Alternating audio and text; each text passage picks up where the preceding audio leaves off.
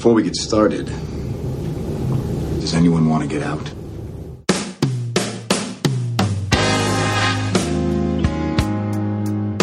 Now, long take your little toys. You are a toy!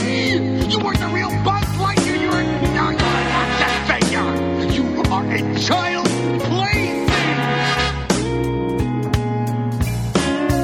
A toy is never truly happy until it is loved by a child.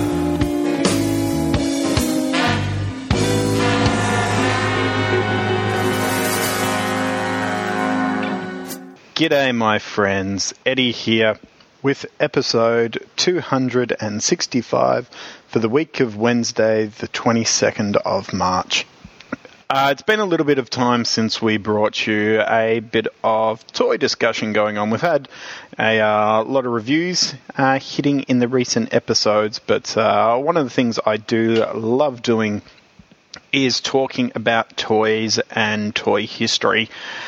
This episode's definitely going to be looking into that, but I'm also going to be touching on a subject that we tend to talk a lot about, which is Marvel Legends, arguably my favourite toy line of all time. It would be debatable depending on the day, but it's probably the one that's been with me the longest. And while we have talked a lot of Hasbro Marvel Legends on this show, just because of the nature of when the show started, we didn't really get to talk a lot about the Toy Biz era, which really was a big turning point for action figures, and it's a very important part of my toy collecting history. So I definitely want to drop in and have a look at that. Was a little reluctant to do this because I do know that we hit Marvel Legends a lot with the current toys that we talk about. But I have sort of been rediscovering my love of Toy Biz Marvel Legends of recent, and couldn't resist doing this.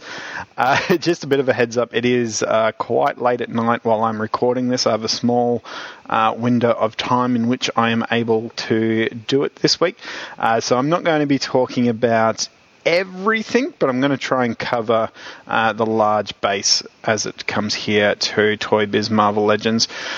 So Toy Biz, for those who aren't familiar with the company, it was a very big toy company in the 90s, particularly in comic book stores, because they had the Marvel license when Marvel was blowing up. It would have been impossible for you to go into a comic book store and not see either the X-Men or Spider-Man figures from the Toy Biz 5-inch line there on the shelves.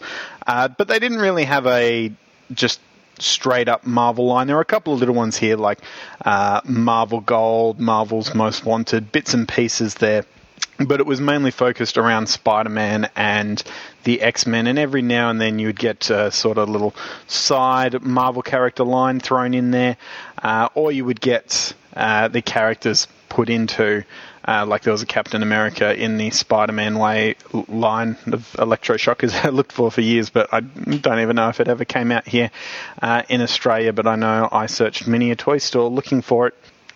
Which is kind of weird when you think about where Marvel is today, and that, you know, Avengers are the main focus and people complain about not getting enough X-Men. Back then, there was a lot of X-Men. You could get obscure characters like Ahab and Slayback, but apart from the very initial early run of figures, there weren't too many based on the larger Marvel universe. And that's where we start to get to Marvel Legends. Now, a lot of people talk about the precursor to Marvel Legends being the Spider-Man Classic line. They definitely took the sort of clamshell and inclusion of a comic book from there, as well as being 6-inch highly articulated figures coming on dioramas. But that's where I've been thinking about this. I might actually give it to the first X-Men movie line for being that kind of birth of the Legends era. Maybe a bit of that weird precursor. It's not quite all there. There wasn't as much articulation, even though it was actually a big increase on articulation on a lot of those figures. It wasn't quite what Marvel Legends came to be known for with their articulations. So even if you're like comparing where the birth of the superhero movies come from, a lot of people say the first X-Men movie. Some argue, you kind of have to give it to Blade there. The first X-Men toy line probably falls into that Blade category for Marvel Legends. But the popular expression is that original Spider-Man classics wave, which I was definitely into. I picked up that first Spider-Man there, the weird sort of suit coming off him, Venom, that was more of a weird statue piece than an actual articulated toy. The articulated design seemed to be sticking around more with Spider-Man there, but we got a little bit of a hint where in the second wave of that they included Daredevil. So it showed that they were tiptoeing around the larger Marvel universe. But coming through in early 2002, I remember seeing the news on the front of Toy Fair magazine. For those of you old enough to remember when we used to get our news in print for toys, and that was expensive here in Australia to buy Toy Fair magazine. So there's a lot of times I remembered finding out things just by what was on the cover, but having no idea any info on them because I couldn't afford to buy it. And it was one of those magazines wrapped in plastic. And I was a teenage kid, so if I was buying a magazine wrapped in plastic, it probably wasn't going to be Toy Fair. But I do remember the cover with a Cap, Hulk, and Iron Man. I can't remember if Toad was on it or not. I don't think he was. But it was definitely Captain America that stood out for me because I was a big Captain America comic book reading fan. This was just around the time Dan Jurgens was wrapping up his run, and I wanted a Captain America figure so badly, but really struggled to find one. So this was actually the first Captain America figure that I purchased, and I remember they turned up in a Target, and I grabbed both Captain America and Iron Man. Iron Man had his little mask that flipped up, but I've been reluctant to mention the actual wave. So the first wave of Marvel Legends figures we got was Captain America, Hulk, Iron Man, and strangely Toad. So Toad is the sidekick of Magneto from the X-Men universe. Now, I would have to imagine that Toad was sculpted for something else, whether they were toying around with a X-Men classics, which they would eventually later do. He didn't have the articulation of the other guys here, so he sort of feels like he might have been something from another line they were trying out. Now, Toad might seem like a little bit of an obscure character choice, but do remember this was in a time where Toad probably had more of a spotlight than ever before coming off that first X-Men movie. I know he started to be featured in the comic books a lot more around this time. Now, these guys came in that pain-in-the-ass clamshell packaging that I'm sure many of us cut fingers on trying to open up. Had that little back sleeve with all the different hero icons down the side, had sort of stat levels and all that sort of fun that you used to get in action figure boxes, as well as either a comic book or poster book there included. So they were a great little package for the ones you got. Now, there were some little changes and pieces here in the first wave. The first Hulk figure had bendable fingers and then was later released with sort of just straight plastic finger hands there, but it was a very great kickoff. I mean, a lot of people still to this day regard that first wave Captain America as being one of the best Captain America figures, if not the Captain America figure released. A lot of people still have fondness for the Iron Man here. Yeah, the Hulk was a little bit hit and miss. I actually didn't pick him up back in the day. I just didn't really like the head sculpt on him too much, and they definitely came back and did Hulk a bit more justice there. Toad was actually the rarer one on as time went by. I remember him being a peg warmer back in the day, though. He was definitely the guy that no one really wanted to pick up. Coming around later in 2002, we got our second wave, which I often refer to as the Fantastic Four wave. You can definitely tell there is a Fantastic Four theme going on here, where you've got Doctor Doom, the Human Torch, Namor, and the Thing. Now, this is where they started toying around a lot more with variants. I sort of forgot to mention with the Iron Man up here in the first wave, you had the gold variant with his pointy mask on. But here we started to see the whole wave start to hit a couple of different variants. So you had a variant of Doctor Doom was the Doombot with a whole new head sculpt of the mechanical kind underneath. You had the Human Torch that could get a variant with the 4 on his chest or 4 off his chest. And you had the Thing that came with a whole sort of trench coat and hat and glasses variant there, which seems to be a common theme with Thing figures, which is a great look. I only had the regular one. I couldn't find the trench coat one back in the days that I was looking through, but I was really excited this line here. I was a big Fantastic Four fan as well. A kid of the 90s, you had that cartoon show, which I loved, but I tried to watch it recently and it was a little rough. And a lot of my love for this extended Marvel Universe actually came from an era that was unpopular with some, but the Heroes Reborn, I was excited as a little ignorant kid because I thought I was picking up the first issues of some of these guys. But it did definitely inspire me to love and track down much better stories of this wider Marvel Universe. So I do always have a bit of a soft spot for the Fantastic Four. So this was the first wave I picked up everything from straight off the bat. And while I was more excited for the Captain America and Iron Man in the last wave, this was definitely one that had me loving the whole line. And one of the few times I remember from this kind of era that I picked up a bunch of figures there at once. And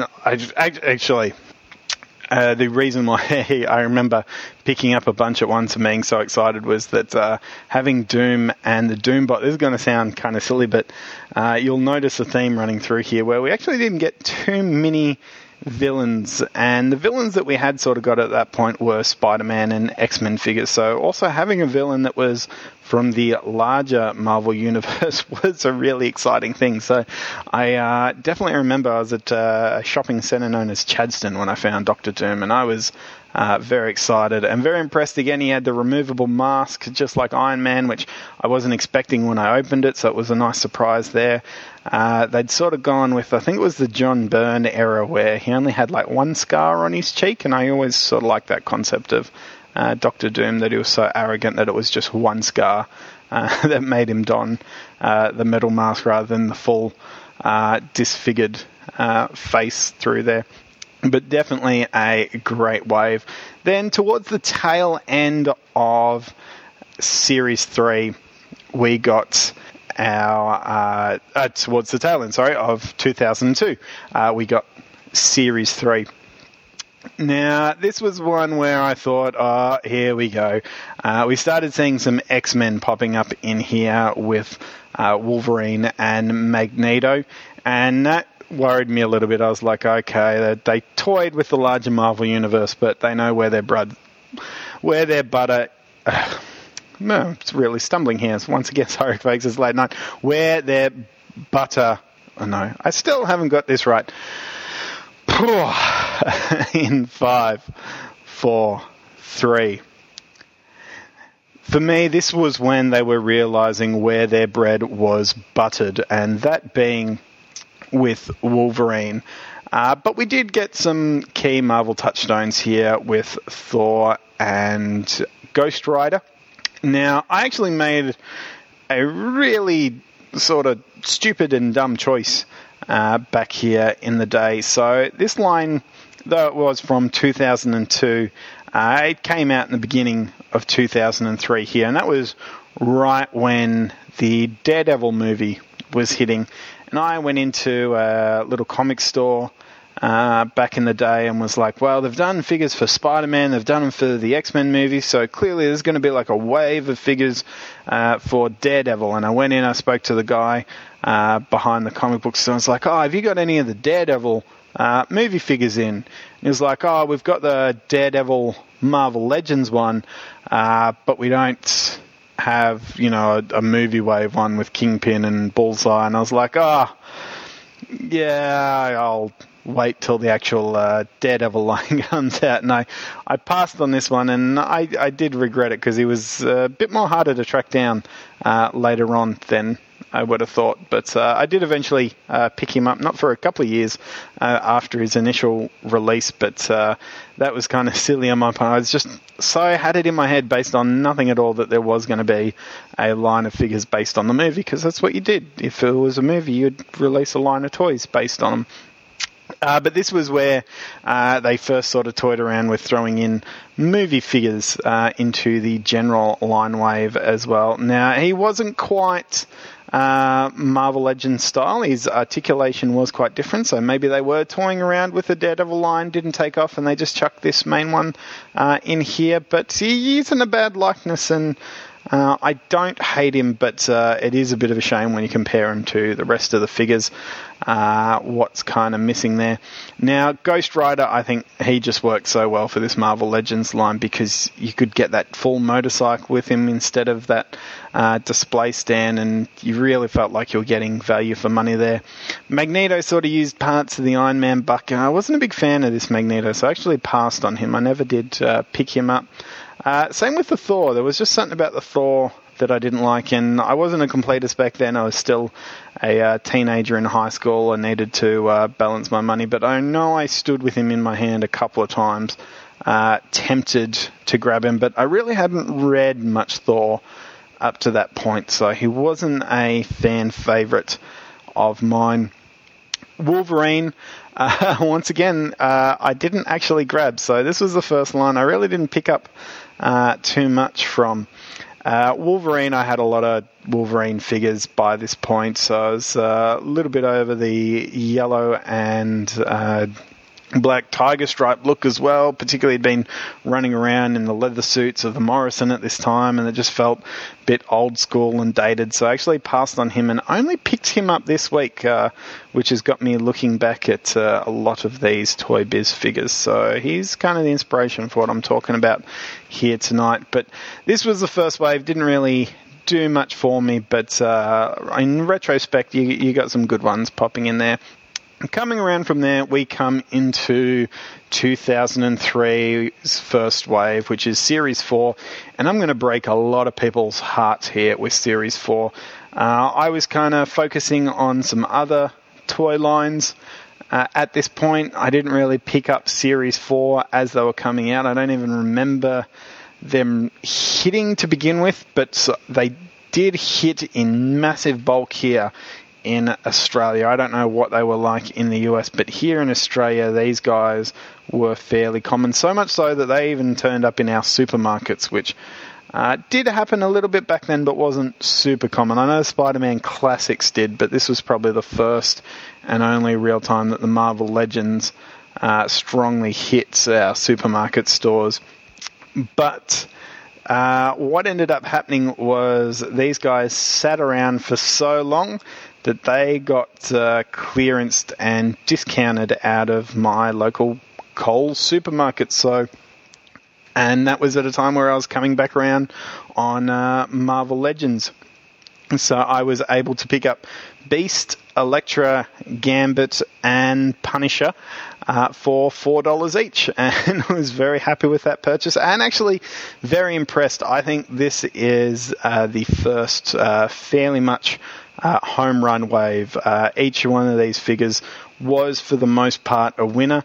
I think sort of the vast majority of them hold up even to this day. Beast, Gambit, and Punisher to me are still great figures. Elektra, not so much. They definitely had work to do with the female buck. This was the first female buck that they were sort of doing here in this wave, but I don't think it is as bad as people pretty much also in retrospect have made it out to be, but I can see now how it isn't as strong. Now, I have left out a figure here from the wave because it was always a bit of an odd one for me.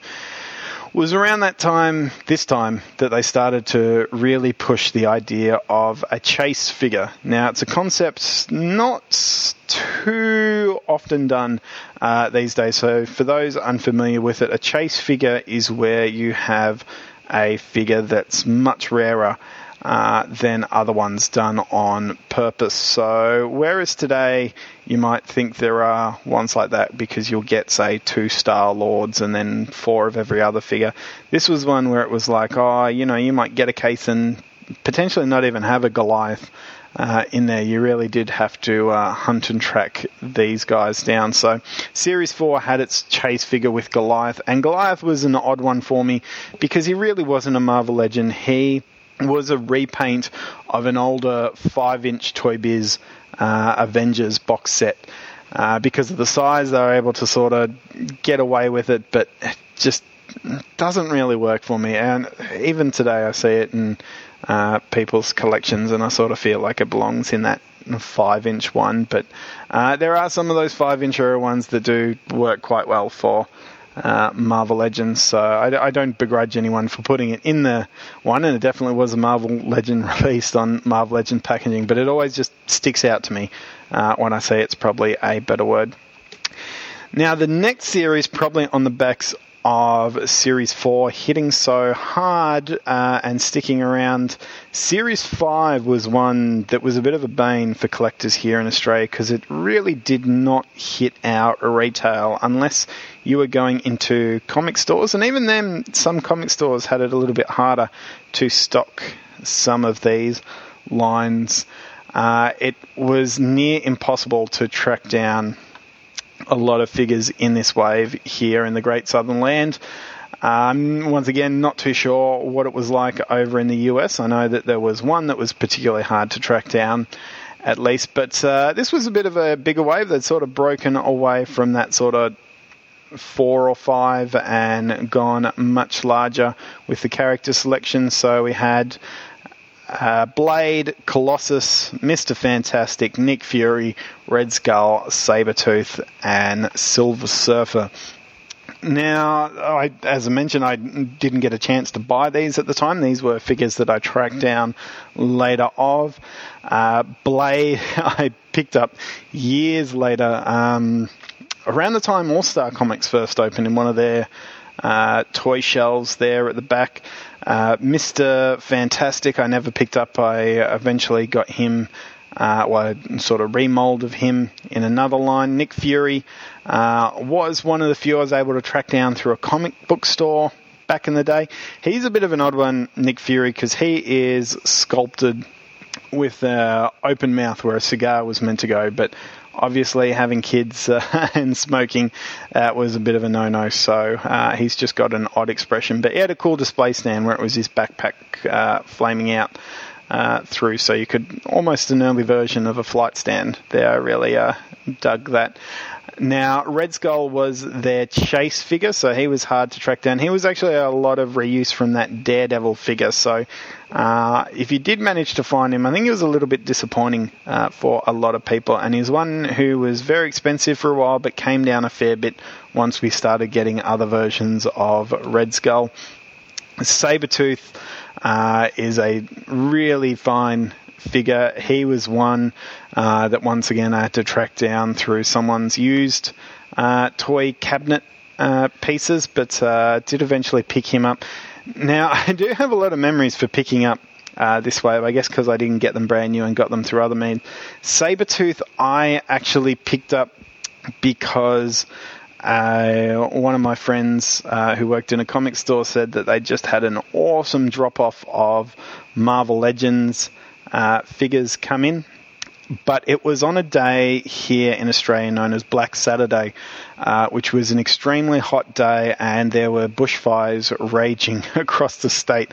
And I was actually living out in the country at the time, and I remember hopping on a train to come into the city to dig through this cabinet and get some Marvel Legends that I was missing, and coming in on the train, it was like that sort of heat wave coming off everywhere, not even concrete roads where you're just seeing those fuzzy lines coming through. And one of the train stations that the train went through, it couldn't actually stop because the train station was on fire. I don't know how they were able to still get in it, but I remember looking at my window and seeing a fire in the not too distant side of it.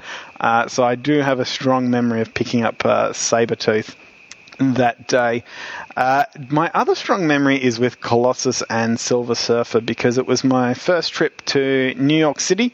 I'd popped in to visit Midtown Comics, and they had these guys in there. Apparently a customer had just returned them when I had come in to browse around, and I asked the guy how much they were, and he still had the price tag of it. It was like $7 or whatever on it. It was next to nothing, especially compared to the price that they were going for, so it was able to grab them.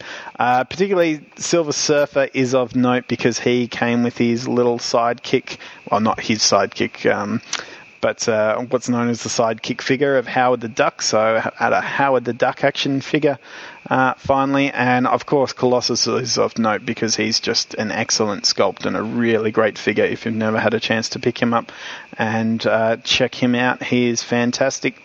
And then Blade was the one that I'd sort of really wanted to track down. As I mentioned in my Hellboy retrospective, I am a big Guillermo del Toro fan. Blade played a big part in that, in sort of introducing me to Guillermo del Toro, and I just really wanted a figure, not even so much on the Marvel side of things, because it's actually, even though I knew the character of Blade from the comics before the movies even came out, those Blade films to me just sort of stand so far apart from the Marvel universe, it's hard to me to even think of it as such. So for me, tracking this one down was just tracking down a Blade action figure.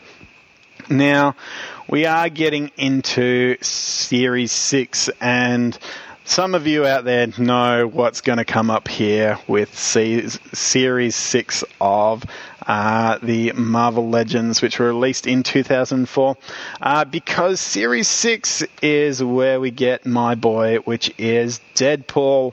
Deadpool, I think, is arguably, now I am very biased, the best Marvel Legends figure to come out. He had swappable heads, he came with so many accessories, he had that sort of sidekick gimmick of coming with dupe, he had a little sort of flight stand, which I hadn't really talked about, but there were these clear little flight stand pieces with plugs to go in the back. And to be honest with you, having a dig back through, I don't think any of the others had come with up until that point, unless it was sort of a box set one or that. But I think he might have been the first to actually come with sort of that flight stand. But he had the size, he had guns, he had pistols.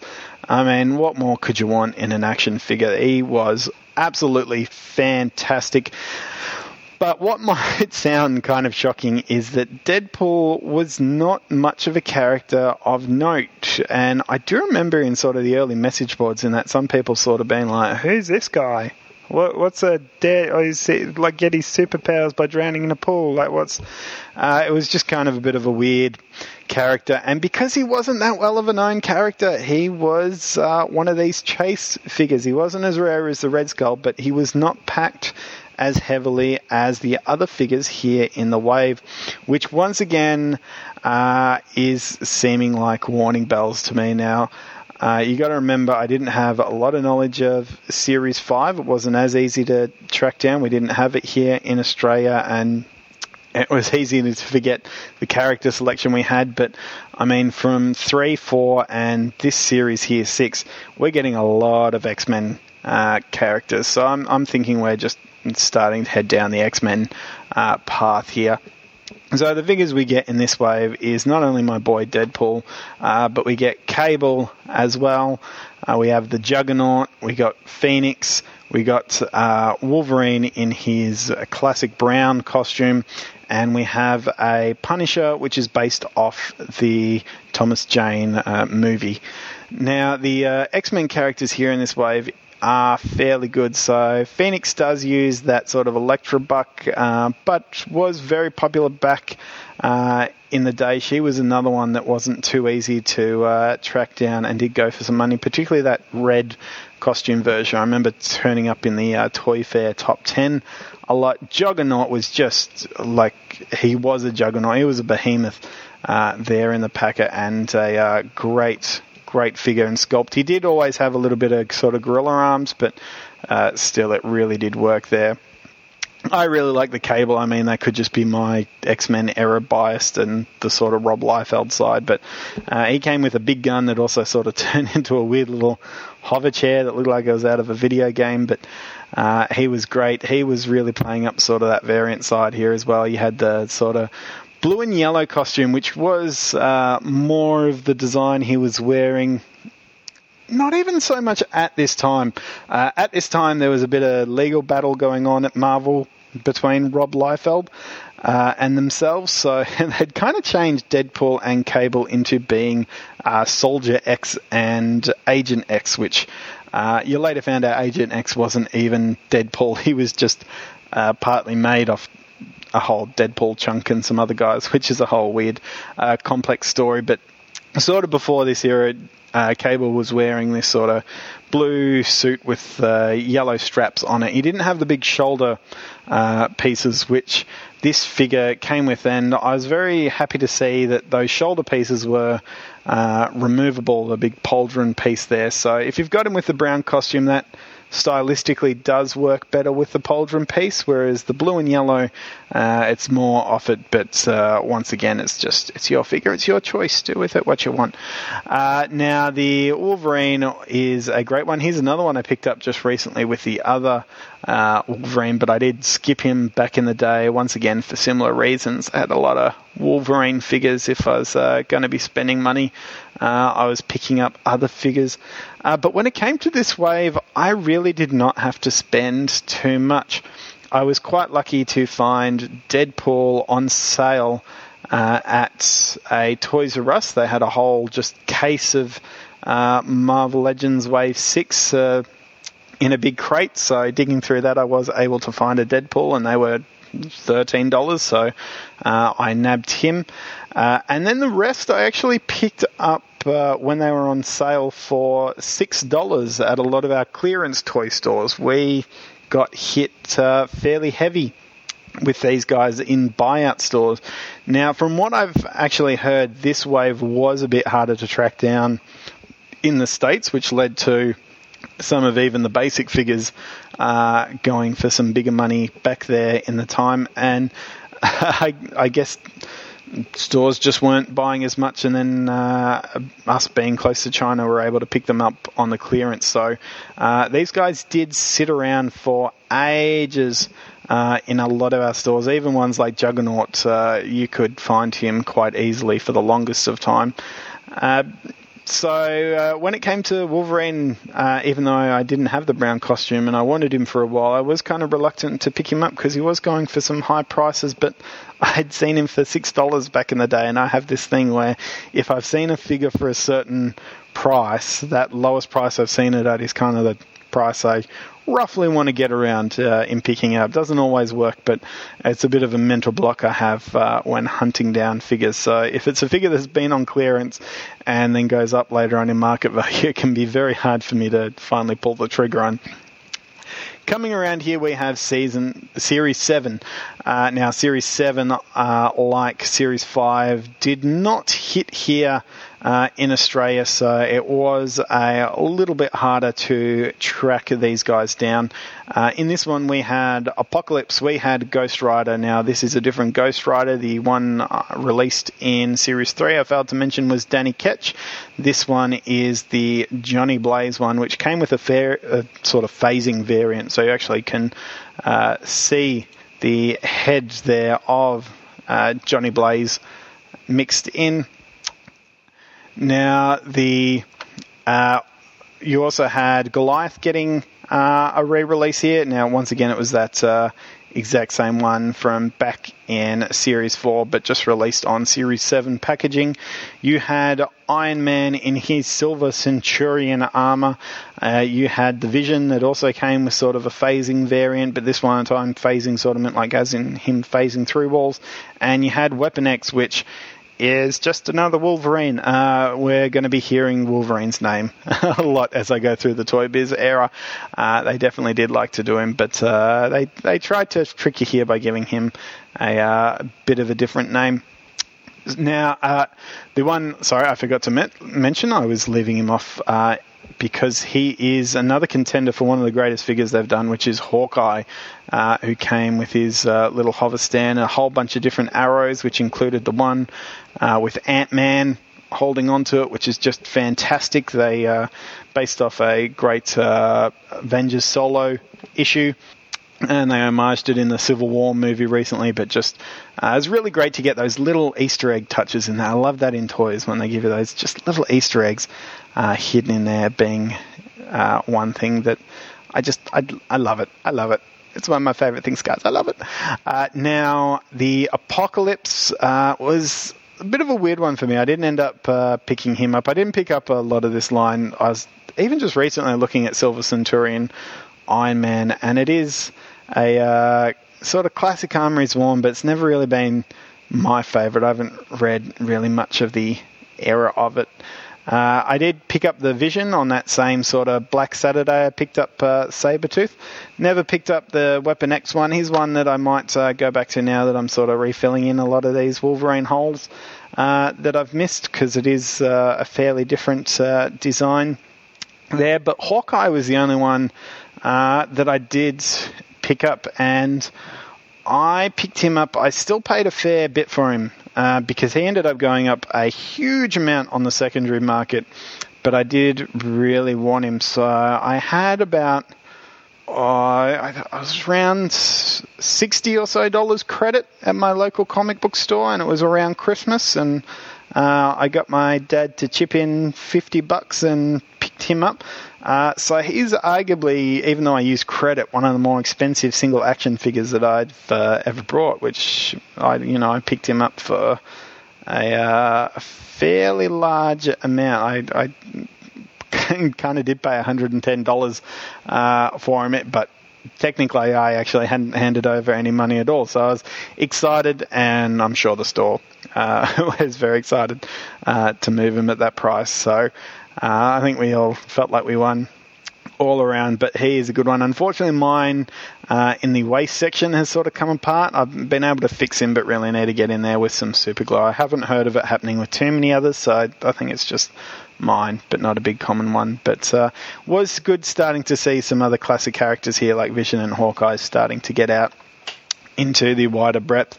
Coming into Series 8 now, this was the time we started to notice a little bit of a change. It's hard to describe what kind of happened here with Series 8, but we did start to see a little bit more detail coming in, I want to say, with the figures. A little more sculpting work going on, extra articulation points being added in, so nothing too drastic, but this was always a line that sort of stuck out to me, that something...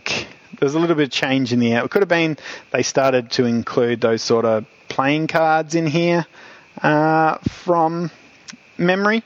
So it could have been that. They were prominent there on the packet. But definitely a wave that seemed to be slightly different than what we'd gotten before. Now, in this wave, we had Black Widow. Now, there were actually two Black Widows, because you had the regular Natalia Romanov, the character we all know from the Avengers films. But you also had Yelena Belova, who is the blonde Black Widow, who'd sort of replaced... Natalia was back at this time, but it was around that late 90s, early 2000s that Yelena was in the Black Widow role from that sort of Marvel Knights era. You had Dr. Octopus figure. Now, once again, this is where my skeptic brain was going for, I'll certainly get some Spider-Man figures in here. I don't know about this, so they might be running out of juice. We had a re-release of the Doombot, because he was the Chase sort of variant there, and he was going for some big money, so it was a nice chance for people to get him again, and being an army builder, sort of why not. We had Iceman. Now, one thing I have forgotten to talk about, because I was talking about the X-Men coming out and how I sort of felt about them taking away from the larger Marvel Universe. But one cool thing I did like that they were doing with the X-Men was with their display stands that they were coming with was sort of like a bit of a trashed Sentinel base. So you could kind of connect their bases together, even though they didn't really connect, but you could place them around and almost have this sort of fallen, destroyed Sentinel that they're all battling on. And Iceman's had his sort of ice bridge rocking too, which I always liked. You had an Iron Man in his modern armor, which is a very dated armor now to go back at. This was kind of the armor he was wearing around the time that Jeff Johns was writing the Avengers, which for some of you might sound surprising, because you know Jeff Johns mainly as a DC guy, but he did write a run on Avengers, which isn't the worst thing in the world. I do actually recommend the first half of it. It's sort of, you can tell, apparently had a bit of problems with Marvel editors there. They weren't exactly treating him the nicest, so he took off, and you can kind of tell it by the end half of his run. But particularly his Red Skull story in there, I think it was called Red State. Red Menace or Red State, I do recommend checking out. We also had a bit of Man-Thing action going on here, so Marvel's version of Swamp Thing, the Man-Thing coming in here. And we had Storm to fill in our X-Men quota. Now, she had a bit of a variant going where you also had the Mohawk version, but didn't overly like that because the Mohawk version being on sort of the black suit didn't quite hit with me. I don't know, she might have actually worn it at points in the comics, but for me the Mohawk sort of came with the actual punk outfit design there. So fairly solid wave. And once again, I always do this. I leave one out because I want to come back around and talk about, and then I sort of pretend like I've talked about the whole wave. One that I have left out, but was a huge part of this wave, and one that I was happy to see and pick up, and would arguably be the one probably debatable in terms of the greatest Marvel Legends figure, is Ultimate Captain America. Now, this guy was a great buck. He was really poseable. He had some great detail going on. His actual chainmail was sculpted in. He was a really fantastic piece, and there was a variant of him that came with the wings, so you got that classic Captain America look.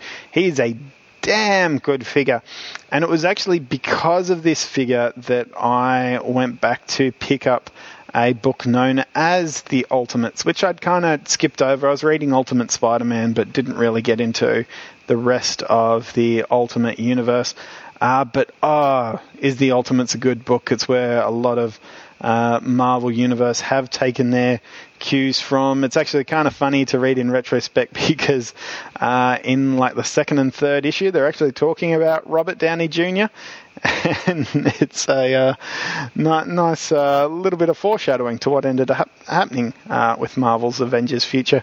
But a really great book, and it was a great figure coming off it. So I definitely have high recommends for that Captain America figure. In fact, this whole wave is pretty good. I do like the Iron Man. He's debatable in some people's eyes. He's got some weird lanky articulation going on, but it did work for me. Man-Thing is great detail.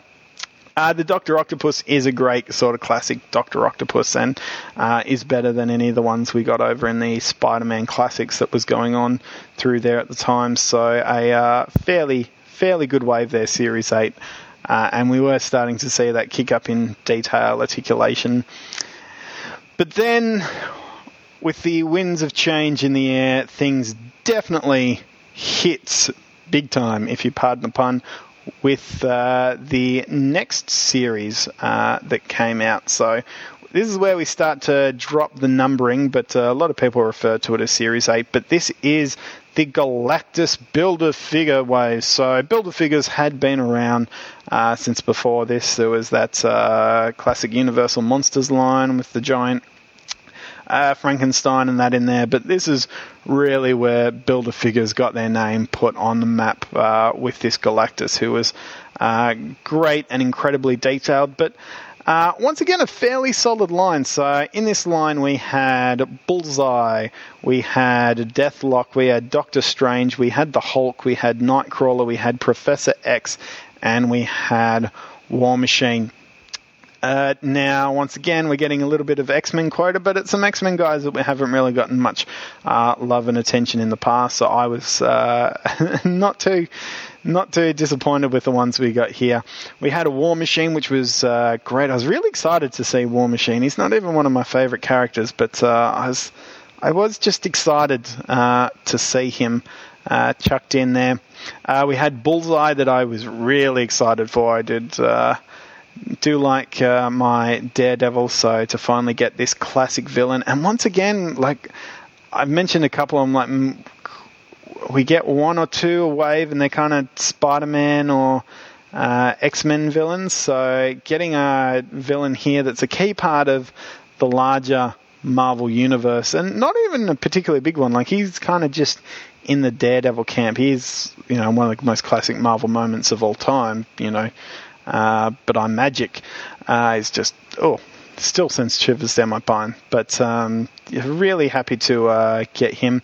Now I did actually pick up the variant of him. This is one of the few times I didn't buy the main figure. I brought the variant, and that was the sort of gritting teeth, smiling one, and he stands out in my mind. I don't know why, but I brought him when I went to a Victorian market with my nan. And for some reason, I just always connect Bullseye with my nan, which is kind of a weird thing to say. Doctor Strange, great figure here. And I actually do owe a bit of gratitude to this Doctor Strange figure.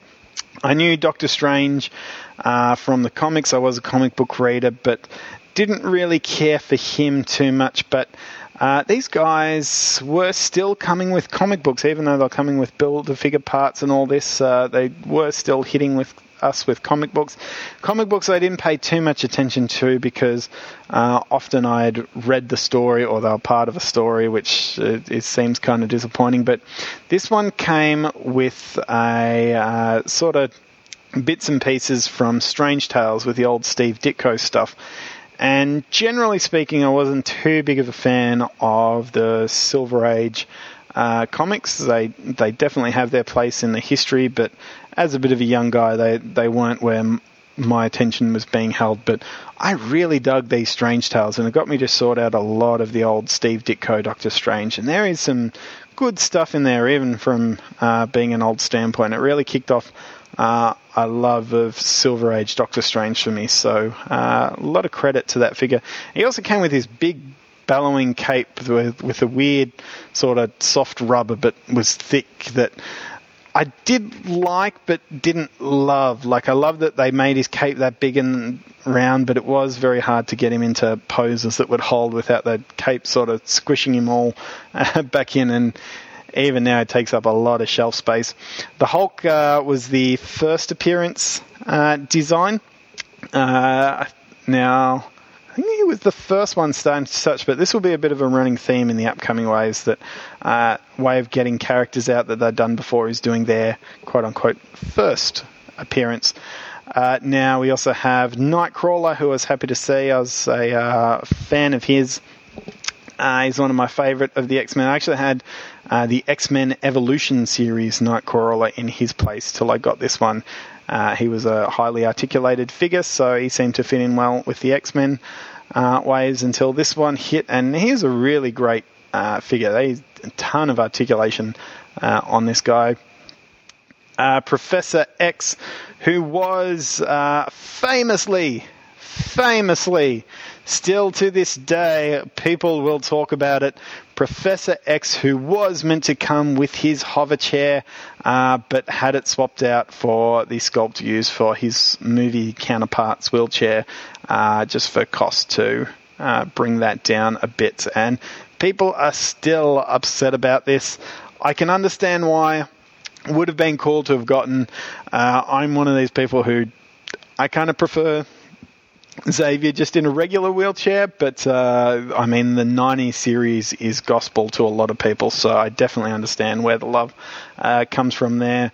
War Machine, he was sort of based off that original Iron Man body and comes with all sorts of guns and rocket launchers, and he had the cool little effects pieces that you'd put over him, which was kind of new at the time, and really dug what they did with him there. Now, he was one I actually picked up later on, and I'm kind of blanking here who it was I brought it off, but it was in my early days on the Action Figure Blues message board, and I think it was either Justin or Adam that I brought my War Machine off in the sort of trading store down there in the Action Figure Blues website. So it was long before I was on the show, and this is still just a fan, but I picked him up off one of them. I'm blanking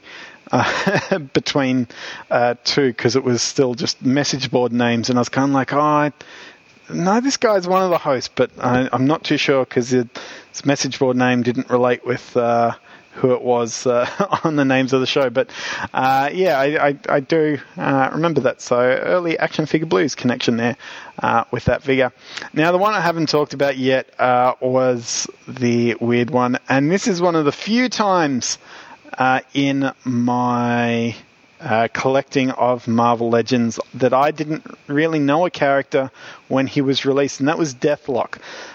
So he was a fairly popular character in the early 90s. Somehow he'd avoided turning up on my radar until this line was announced. I picked him up because he was cheap in a weird little store that was like a precursor to Zing that used to be at High Point called Urban Collectors, and they had him there. I guess I just had money burning a hole in my pocket and I wanted a Marvel Legend, so got him and read the comic that he came with him to sort of learn who he was. Didn't really grab me too much. Didn't mind the figure overly, except he has a gun that has a tube that comes into his chest, which doesn't even seem to be that much from any of the comics that I've read. I really haven't read that much of him, but he was a bit of a weird one for me. I generally, I mean, people are probably going to laugh when I say this. I like to assume that I have a fairly good comic book knowledge base, but this was definitely an eye-opener that I still had some things to learn, because really I look back now and he wasn't that obscure of a character as I sort of thought of him being when they made and released him. So no matter how knowledgeable you are in any area, there's always a much deeper rabbit hole yet to trundle down and learn. Now, coming out of this wave, we came into what would be Series 9, but is known to many as the Sentinel Wave, and I'm going to put it out there, this is arguably the greatest Build-A-Figure of all time. So the Sentinel Wave was a very X-Men heavy wave. So even though it might be the greatest Build-A-Figure of all time, young Eddie was not too thrilled with this wave. So let's go over this wave and see if you can tell who I was most excited about. Now, keep in mind, what used to disappoint me with Marvel Legends was when they would do figures based on X-Men and Spider-Man. So in this wave, we had Angel, Cyclops, Black Panther, Mystique, Omega Red, Sinister, and first appearance Spider-Man. So, guys, it's a bit of a tough one. We were able to pick out the character I was most excited to get out of this wave. There was Black Panther. There was no ifs and buts. Particularly, this Black Panther is based on the Christopher Priest comic book version from the Marvel Knights, which is a damn good run. One of my highest Marvel recommends is checking out that series. They have just recently reprinted it all in collections, so it's not even too hard to track down like it once was. So highest of recommends there. So if we were getting a version of Black Panther at that time, this was the version I wanted. And I actually really liked this buck that they did. It worked for me, sort of his adamantium armor and sort of gravelly designs. But oddly, this buck will come back to haunt us a bit. Now, the other figures that we had in this collection, Angel. Now, this guy sort of stood out to me because they got an idea that they were stealing Brad Pitt's likeness for the Angel head sculpt here, which I always sort of found funny. We had Cyclops, which, to be honest, I didn't hate, even though I generally didn't like getting the X-Men too much here in my Marvel Legends. I believe at this time X-Men Classics had kicked off and they were doing figures over there. X-Men Classics were a bit weird. They really didn't do a lot of comic accurate costume designs. So Cyclops is one of my main dudes when it comes to X-Men figures. The very first X-Men figure I got was the old X-Factor Cyclops with his laser blast there, and that weird sort of jet propulsion thing that you'd slide both hands into on that original 5-inch Toy Biz figure. Sort of a weird accessory. Still to this day one of the weirdest accessories of all time. But I was happy to get this Cyclops. Bit disappointed with him in hand. He actually had fairly limited articulation. I think he might have even reused parts of that original Wave 4 Punisher. He had no sort of any sort of chest articulation there at all. Now, it is in his sort of classic Claremont era days X-Men just blue with the cap-on outfits, which was making a return at this time in the comics, him having the full cap on rather than the Jim Lee hair look. So I didn't mind the aesthetic that they'd chosen to go with this Cyclops look. It was more the lack of articulation that was a bit disappointing. I did like that the chase was the X-Factor one, though, because that was my original Cyclops figure, and as a Cyclops fan, that was the one that I played with a lot. So it was very nice to see that. And Angel also came with his blue chase variant there, so you could do a little bit of X-Factor building going on. Omega Red was actually a fantastic figure. I might be a bit of a sour bum talking about the X-Men here. Now, keep in mind, this is young Eddie's perspective. Doesn't necessarily voice my concerns here. Omega Red, he was a bit of a cheesy character from the 90s. I still think he's got a lot of untapped potential, though. You could do some interesting things here with Omega Red, but he was a really cool behemoth of a figure there, and coming with his little carbondonium sort of tentacles. But yeah, nice. He was a nice one. Sinister, once again, I was a little bit disappointed with Sinister. He had some little lacking articulation going on, a little bit of a big head going on there with the sculpts. It's hard to put my finger on, but out of the packet, I was a bit more disappointed with Mr. Sinister than I thought I would be. First appearance Spider-Man, though, is actually great. There's a lot of really good articulation going on with him. And they did, even though this is first appearance Spider-Man, and it is meant to be that Steve Ditko suit, because they've added touches of realism, I actually think they've drawn more from the way Alex Ross paints Spider-Man. So he's kind of a weird mix between Steve Ditko and Alex Ross for me, but that's not necessarily a complaint. I do think it really works quite well for the Marvel Legends aesthetic. Unlike some of the other first of appearance figures, he doesn't sort of stick out like a sore thumb on the shelf against other characters, like sort of the Hulk being that Jack Kirby look, and the Thing being that weird design sort of did stand out like. So he's one of the first appearance ones that really work for me as part of the line as a whole.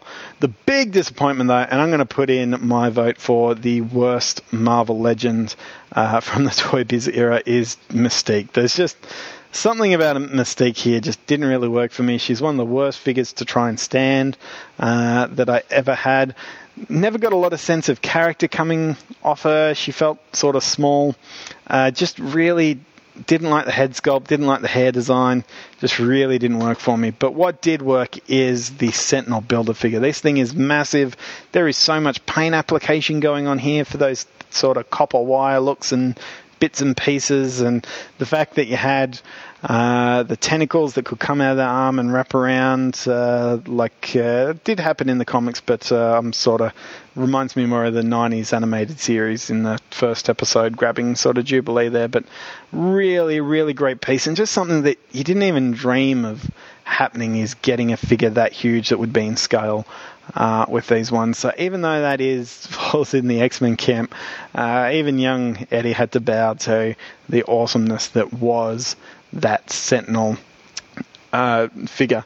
Now, this was also the first time I ever remember buying a whole wave at once because of that Sentinel figure. I really didn't happen too much. It's funny, that's how I buy my Marvel Legends now, but really wasn't till this wave here. I mean, you might be able to argue for on discount, but even then I didn't really pick up the whole wave because that Goliath one. But this was one I picked up every figure there and then on the spot, and the purchase was for that whole wave. So really, really happy with that wave, and is still a wave much talked about because of that Sentinel figure. You'll still find people on Marvel Legends boards trying to track that one down.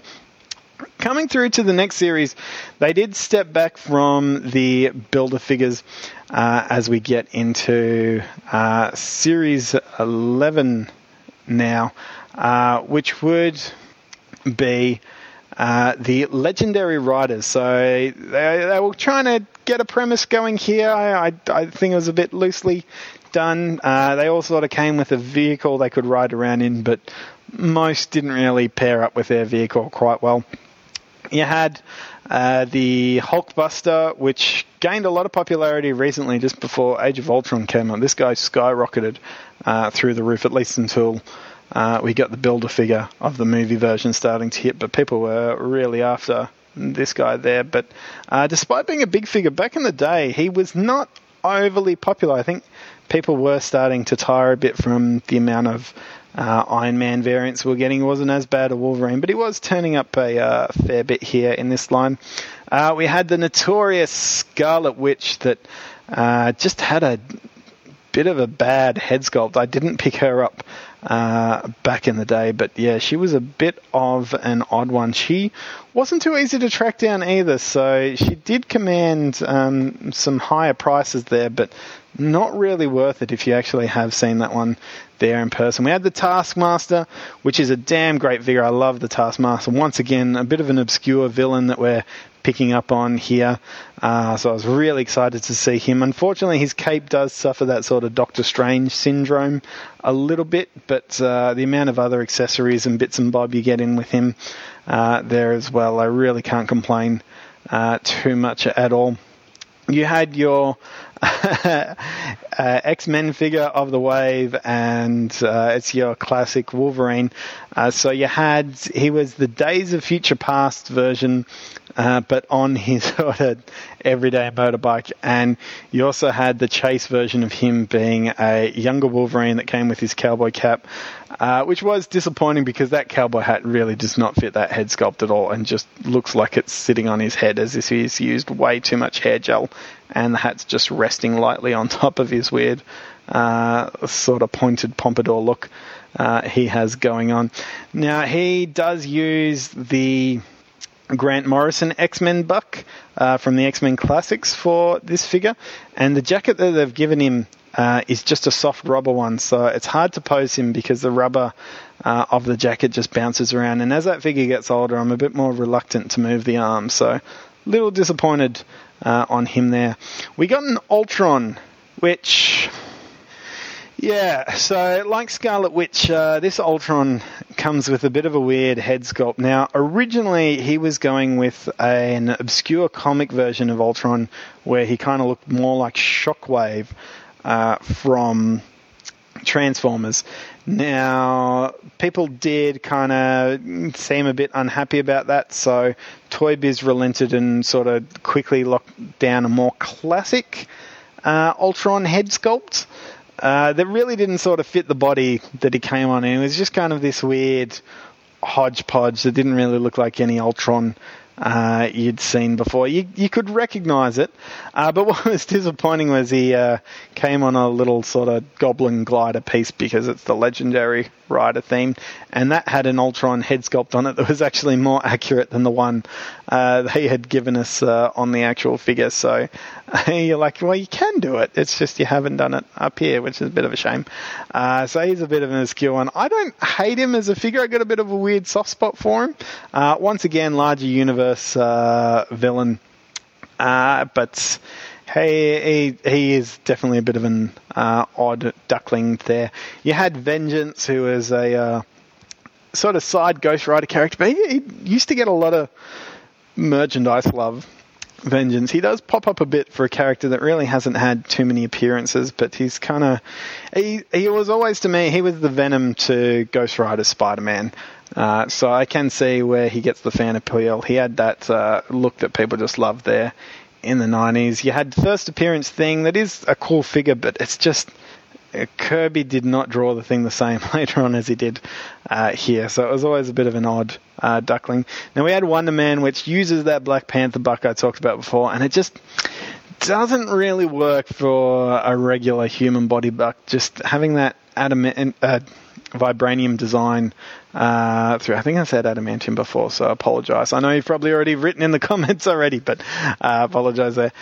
Didn't really quite work too well here for me on Wonder Man, but kind of happy for the figure. He was a bit more on the obscure end, at least back then, for merchandise, so happy to have him. And he did come with an ionic chase, which is something I wish they did for the more modern Wonder Man that came out recently. Turning then to Series 12, we hit... I returned to that Builder figure, this time being Apocalypse, and this was a much better Apocalypse for me in the design choice that they've gone with than the one that came out in the regular scale earlier on. This is much more that sort of more classic Walt Simonson design Apocalypse. But the wave itself was cool to me, even though it was X-Men heavy. So in this wave, we had Bishop, we had Wolverine in his modern Joss Whedon Astonishing design, which was really cool to me because that seemed to come around really quick that we were getting that modern version. We had Maestro, who I'll come back and talk a little bit on. We have Sasquatch, and we had X-23, which, like the Astonishing Wolverine, was amazing that we'd got this character so quickly after she'd started appearing in the comics. And, well, she comes from a cartoon series, but she'd only just fairly recently started appearing in the comics, so it was cool to get her. So, bit of a timely wave, this one, in retrospect, if we're going to come back and look at it. X-23 is obviously popular with the Logan movie hitting now, and Iron Fist has just come on Netflix, so probably a wave a lot of people are looking back on at this moment. Now, this was a wave that was very heavy on the chase figures, so Bishop had a chase where he came with his bald head look, which he was rocking in the comics at the time, rather than the dreadlocked look or sort of long black hair look that he was running with. Now, I really liked Bishop because he just came with massive guns, which was a 90s staple, but they made it work here. These are some good massive guns compared to that modern Cable that came out recently, but he's a little more limited on the articulation end just because of the bulk of his body, but he was a fun one to constantly pick up and play around with. Now, Iron Fist is a one that seems to be a bit debatable among fans. Some people really like him, some dislike him. He does have some sort of weird, almost ball-like points on his shoulders with the articulation, but I do like him. I think he's a good poser, and I had him on my desk while I was watching the Iron Fist series here on Netflix recently, and was able to get him into some fairly nice, cool poses, and sort of he has an open hand and then a fist hand, and comes with that energy effect you can slide on.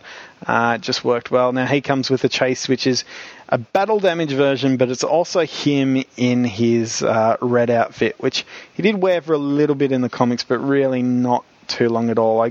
I'm kind of a bit mixed on that one. I don't know if I would have just preferred him to release it in the red costume or release the green with a more battle damaged look rather than doing both battle damaged and red in one. They also gave him on the red brown hair, which generally is done with blonde haired Danny, so I don't know if maybe he had brown hair in the comics at the time of that red costume. It's been a while since I'd checked those issues out, but I think he still had blonde, and yeah, it always just seemed a little bit weird to me. Now, the Chase of the Wolverine is an unmasked version, which I thought was really cool because they did it with the mask sort of coming down off his back there, which was a very nice touch. X-23 came with her sort of pre-X-Men purple outfit and sort of a more wavy head. Now, this buck is it's a weird buck. She's got a fairly much big head syndrome. I did check her out again recently. I do have her there on my shelf. I've got the purple version, and I like the buck a little bit more than I thought I did. So I don't know if it was just the effect of the movie having that on me, but particularly she's got the retractable claws in her feet, which I didn't know she came with when I originally opened her all those years ago, which was a very nice Easter egg. As I said, I love those Easter eggs. But yeah, it is just a weird one. She's a bugger to stand, and she's also got issues with her neck articulation where she's got sort of 2 points on it, even though she's got a small head, and the hair limits it, and you often find that you're getting it stuck, so you can rock it back and forth, but not forwards. Sasquatch is a pretty cool figure. He is massive, sort of touches on a little bit that the Swamp Thing buck, but a lot of brand new pieces running in here. Now, his chase is one of those things where everyone's got those just little like, oh no, bits, and his chase is one for me where people constantly refer to his chase as the Wendigo.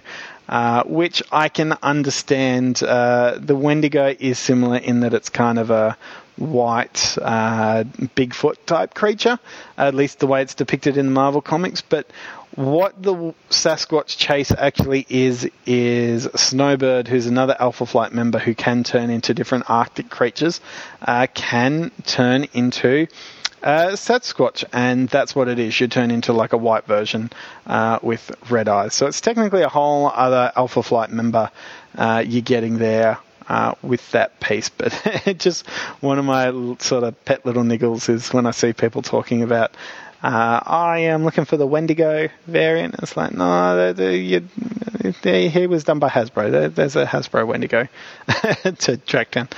But yeah, that's just me being an old fuddy-duddy.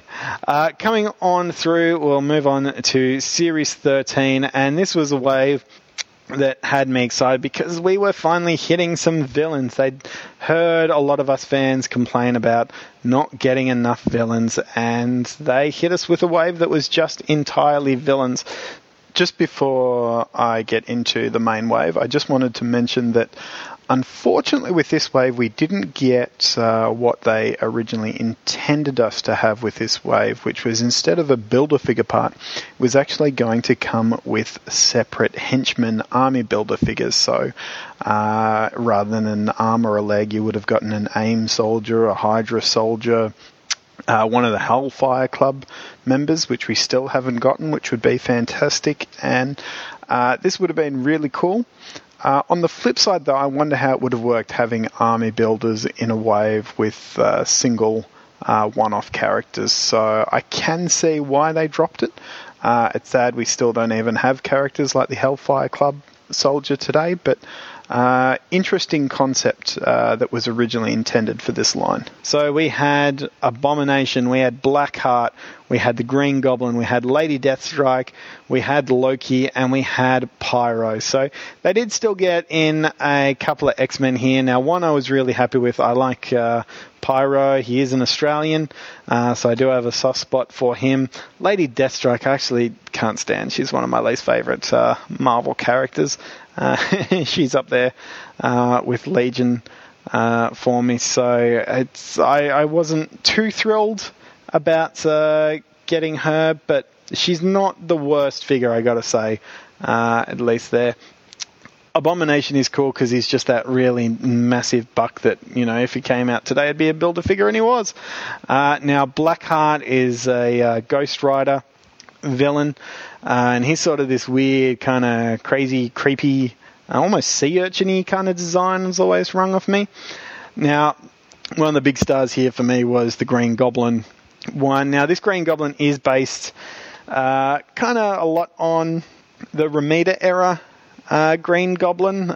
He sort of stands out to me as being a little cartoony on the shelf, and unfortunately he did have the pumpkin bomb just permanently locked in his hand there, which I didn't quite like, but not a bad figure for the most part all the way around.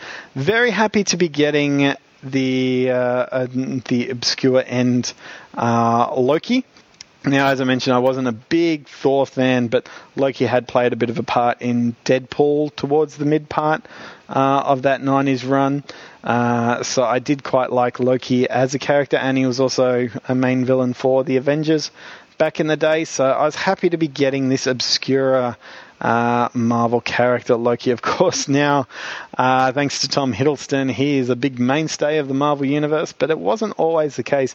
And unfortunately, this line did suffer for it. As much as fans complained about not getting enough villains, this was a peg warmer, notorious of a wave. It stuck around. Now, it could have been because of the Build-A-Figure 2, which I had a soft spot for, being a 90s Marvel kid, which was Onslaught.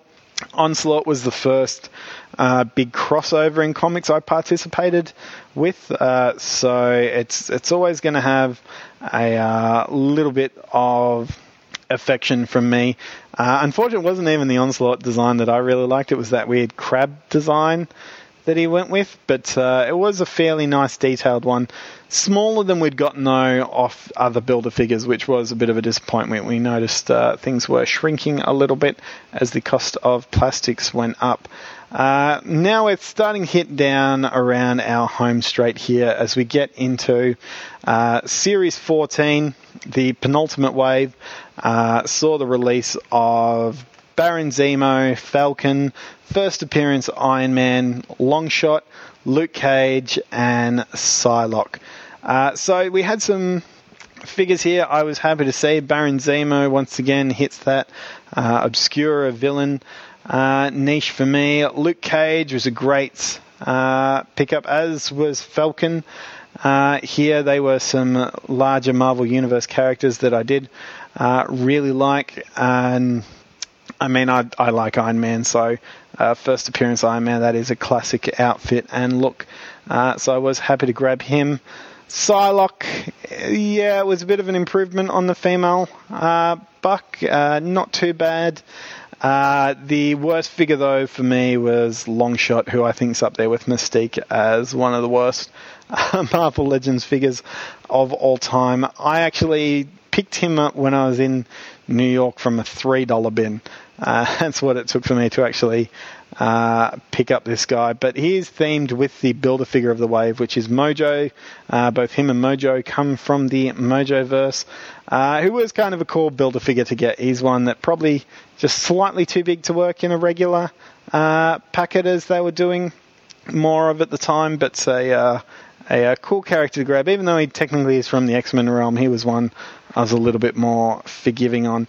But that wasn't a bad wave for me, but it was one that stuck around a little bit and did tend to peg warm. Not as bad as the Villains wave, but probably why you started to see things starting to wrap up around this time.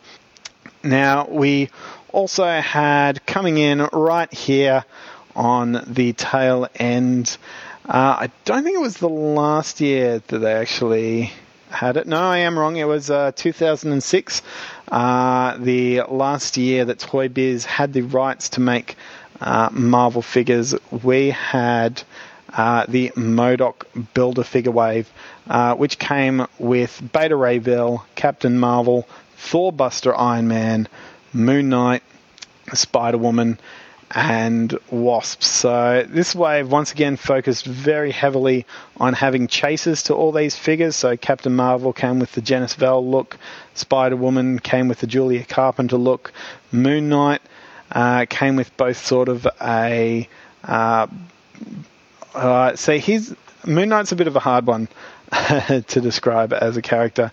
Generally speaking, as he's depicted in the comics, he is all white. It's not really the case. His outfit is meant to be silver. So they sort of have this blackish silver design to him.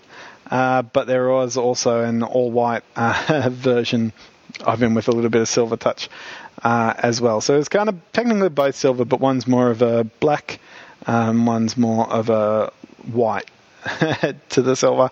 Thorbuster had the coolest, arguably, variant to his chase, which was the Destroyer armor, which arguably would have been a better figure than Thorbuster Iron Man, who was only used in like 2 comics, but I guess they wanted the Iron Man name on the packet. It moved things better, and Wasp just came with her various outfits. Now, she had a few, I don't even think all of hers, she had like 3 or 4 variants to her, because she's notorious for changing her costumes, but I think there were only 2 actually out, sort of her modern one and that sort of bob haircut run through there. Now, that's the main series of Marvel Legends I've talked about. There were other releases coming out from Toy Biz here. You had gift packs hitting as well. So back in the early day, you had an X-Men gift pack that reused some of the ones we'd gotten before, like Beast, Gambit, Magneto, and Wolverine. They threw in what Ben would call a really bad Hulk. You had the Urban Legends gift pack, which had Daredevil, which was a reuse of the Spider-Man's Classics Daredevil. Elektra in her white outfits. You had Punisher, who had sort of more of a really bad screaming face and came with a bazooka, and a Spider-Man who was kind of like the animated Spider-Man. It was a bit of a weird figure, that one. You had what I'd argue is my favourite gift pack, which was the Spider-Man and the Sinister Six, which came with a Black Cat who was exclusive to the set, but to be honest, a bad figure. A Dr. Octopus, which was a reuse of the Spider-Man Classics, and Electro, who is a damn good Toy Biz era Marvel Legends figure. I really like that one. Green Goblin, who was a repaint of the Hobgoblin one with a new head sculpt that was kind of weird, because they gave him like a realistic look on the mask where the yellow eyes were sort of goggles looking in at Norman Osborn, which didn't quite work for me, as we talked about on one of the recent episodes. We had Kraven the Hunter, which was another Spider-Man Classics reuse. We had what I thought was quite clever. It was the Sabretooth mold with a new head sculpt for Venom that I really liked that, because it was sort of that classic Venom closed mouth look. Now, the Spider-Man in this wave I really dug because it was very much the John Romita Jr. version of Spider-Man, which I really liked. There was a Fantastic Four set that I also really dug, because this was a good way of just getting pretty much all the Fantastic Four love you'd want from Marvel Legends in one. So we had a Doctor Doom that did have a new head sculpt underneath it, where he was that more scarred look. A Human Torch that had a flamed off head sculpt. An Invisible Woman, which was not a good figure at all. That's a bit of a weird head sculpt. A Mr. Fantastic that was fairly good. And these guys were sort of the blue on white versions of the outfit, and a thing in there, well, an actual thing, the Thing, everyone's favourite blue-eyed thing, Benjamin J. Grimm. And you also had some of those more little sort of sidekick buddy accessories with Franklin Richards and Herbie, which was very nice. Now, I was disappointed. This is one of the stupidest things I could have been disappointed about in toy collecting. You want to talk about first world problems. I noticed there was a blue ball in the set. Now, Franklin Richards at one point in the comic created his whole universe, which is whole part of Heroes Reborn, and basically had a ball that consisted of a Marvel universe inside of it. And I thought that's what we had in this set.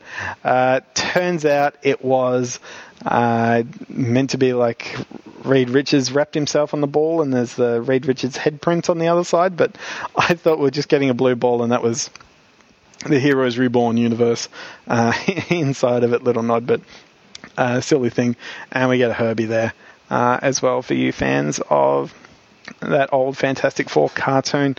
Now, we did get some other ones as the time went along. You had Young Avengers, you had Fearsome Foes, you had the Monster set that had Dracula, Frankenstein, Werewolf by Night, the Zombie, and then right at the very end we had the House of M, so the Hulk, Iron Man, the It, which is the House of M thing, and the Inhuman Torch. Some really cool sculpts going on there with that one. It was a bit weird because they weren't really the main characters from House of M, and House of M got touched on in some other ones. So the X-Men Classics, you had the Wolverine House of M, and there was a Spider-Man House of M out there as well. But yeah, it didn't sort of struck me as odd that they didn't touch on some other characters there, but I guess they were the ones that had some really cool designs to jump in on.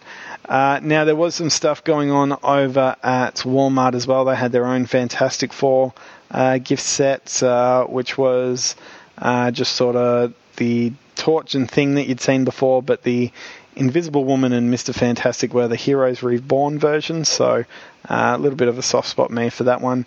Back right in the beginning, you had the stealth version of Iron Man, and you also had the Hulk with sort of his ripped shirt look. Came out as exclusives for the original wave. But they also got their own wave of figures, which is another huge Build-A-Figure.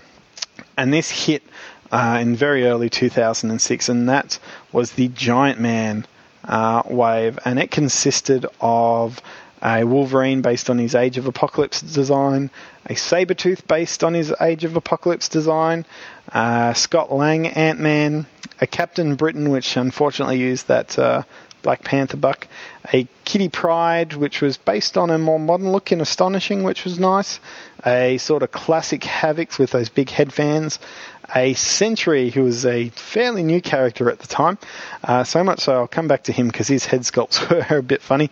You had Warbird, and you had a new version of Thor that I actually really dug and ended up picking up.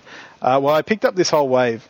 Even though it was Walmart and hard to get here in Australia, our comic stores seem to have a lot of luck picking up these guys. I don't know if they were offered outside of the States to comic retailers through Diamond or something. Every now and then that happens, but we weren't in overly short supply of these, but most places sold them by the wave. So if you're grabbing them, you're grabbing all. So they weren't really peg warmers, and that's how I got it. Now, unfortunately, my Ant-Man, who was meant to come with the right arm, came with his left arm. Now, because I got his left arm instead of his right arm, and the Sentry had two versions in this wave, I ended up with 3 pieces of that left arm, but no right arm in which to ever actually to complete him. So even though I brought the entire wave, I never actually got that, which was a bit unfortunate of a piece, which does kind of suck when you don't get the whole Build-A-Figure. And I actually forgot to mention, I'm going to jump back a bit because it is sort of some important information.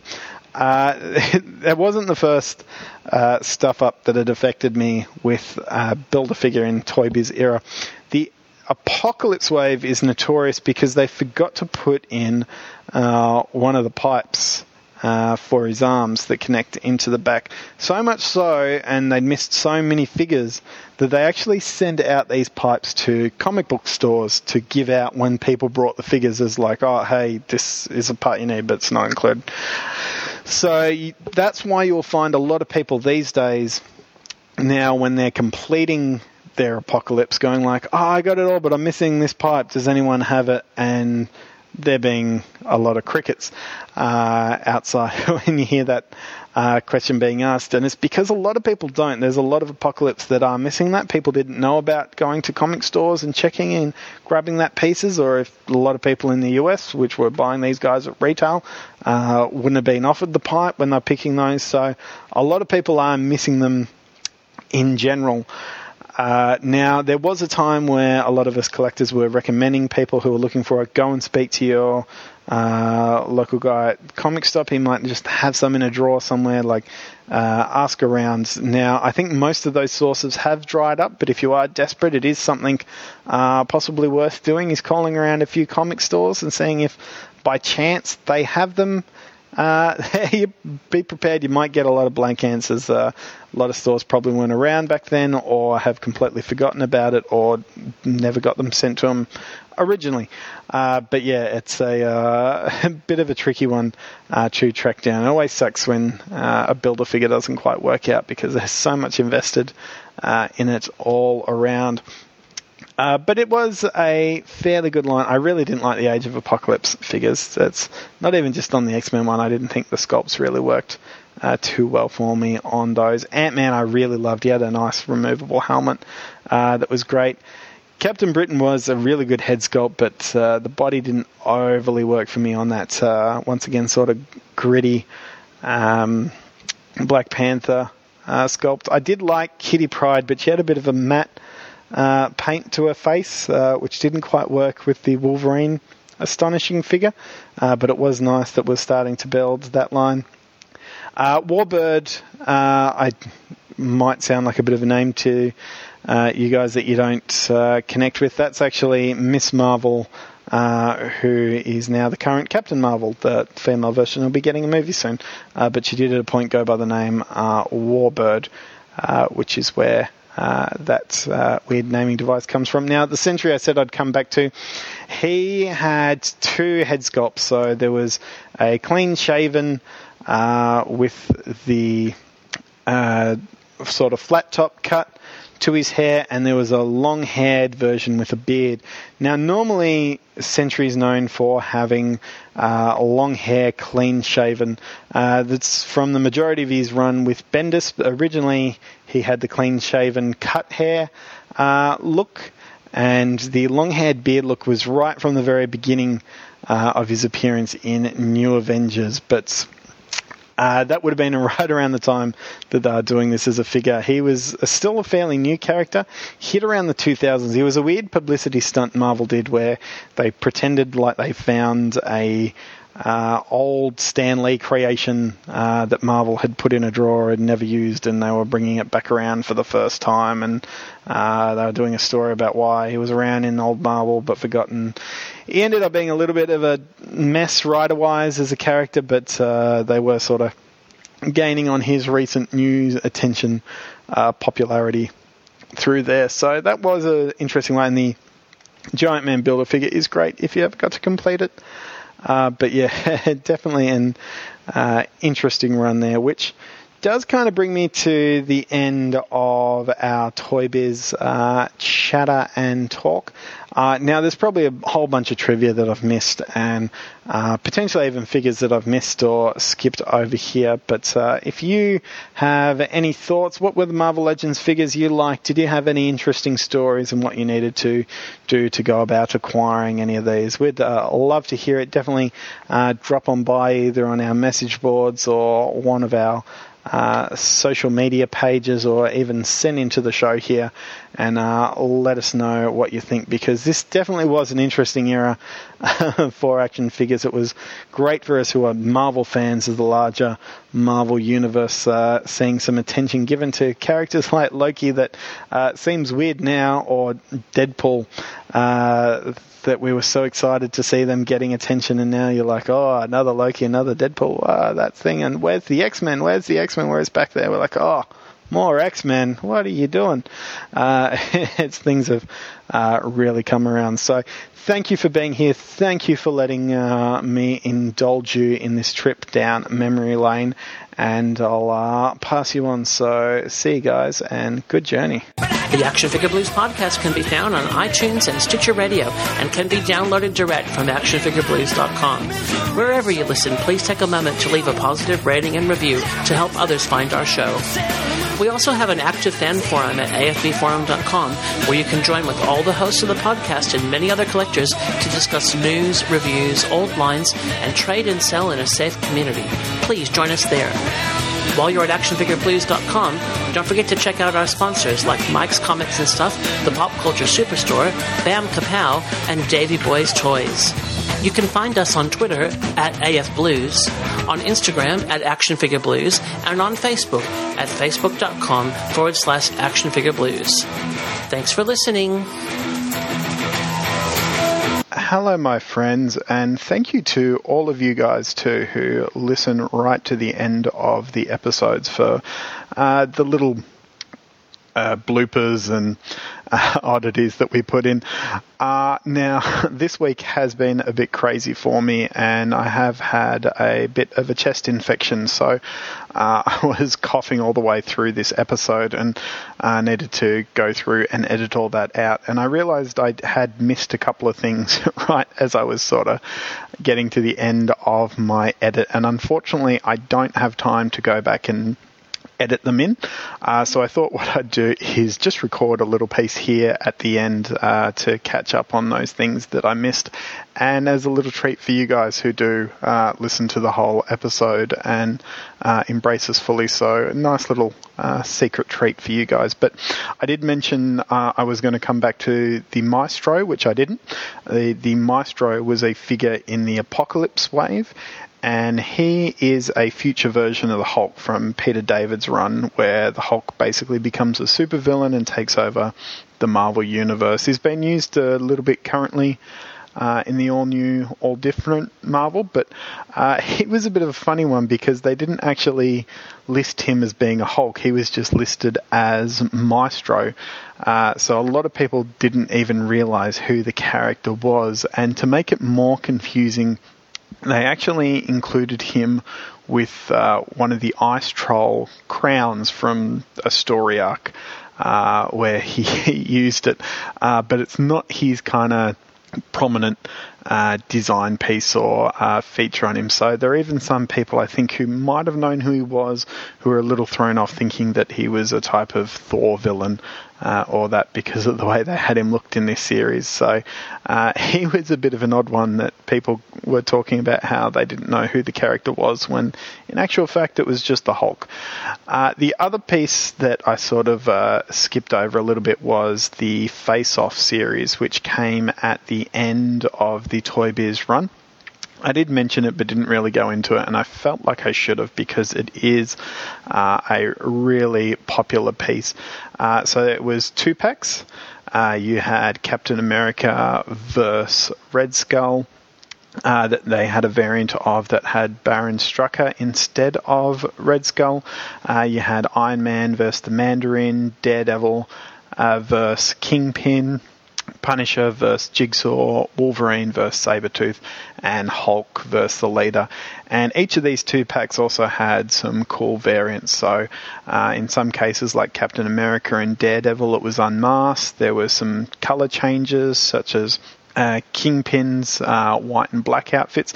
Sometimes it was whole character changes, such as Red Skull and Strucker, or Iron Man, the change-up had War Machine in the pack, and there were some ways of getting different versions of villains too, such as the Leader had his sort of brain-shaped skull and then the more oblong skull.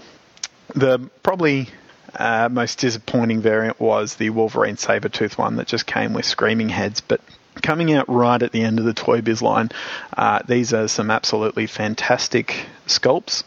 The Captain America, for example, is an improved version of that Ultimate Captain America that I talked about earlier on in the episode, and he's just really stunning. So I do really like to point to those as some of the best that Marvel Legends have to offer. So even though they're outside of the main Marvel Legends line, definitely worth checking out because they were kind of the end result of all the good pieces that have been learned by Toy Biz up to that point. But thank you guys. Thank you for sticking with me here right to the very end, and you have a good week. All right, guys, good journey.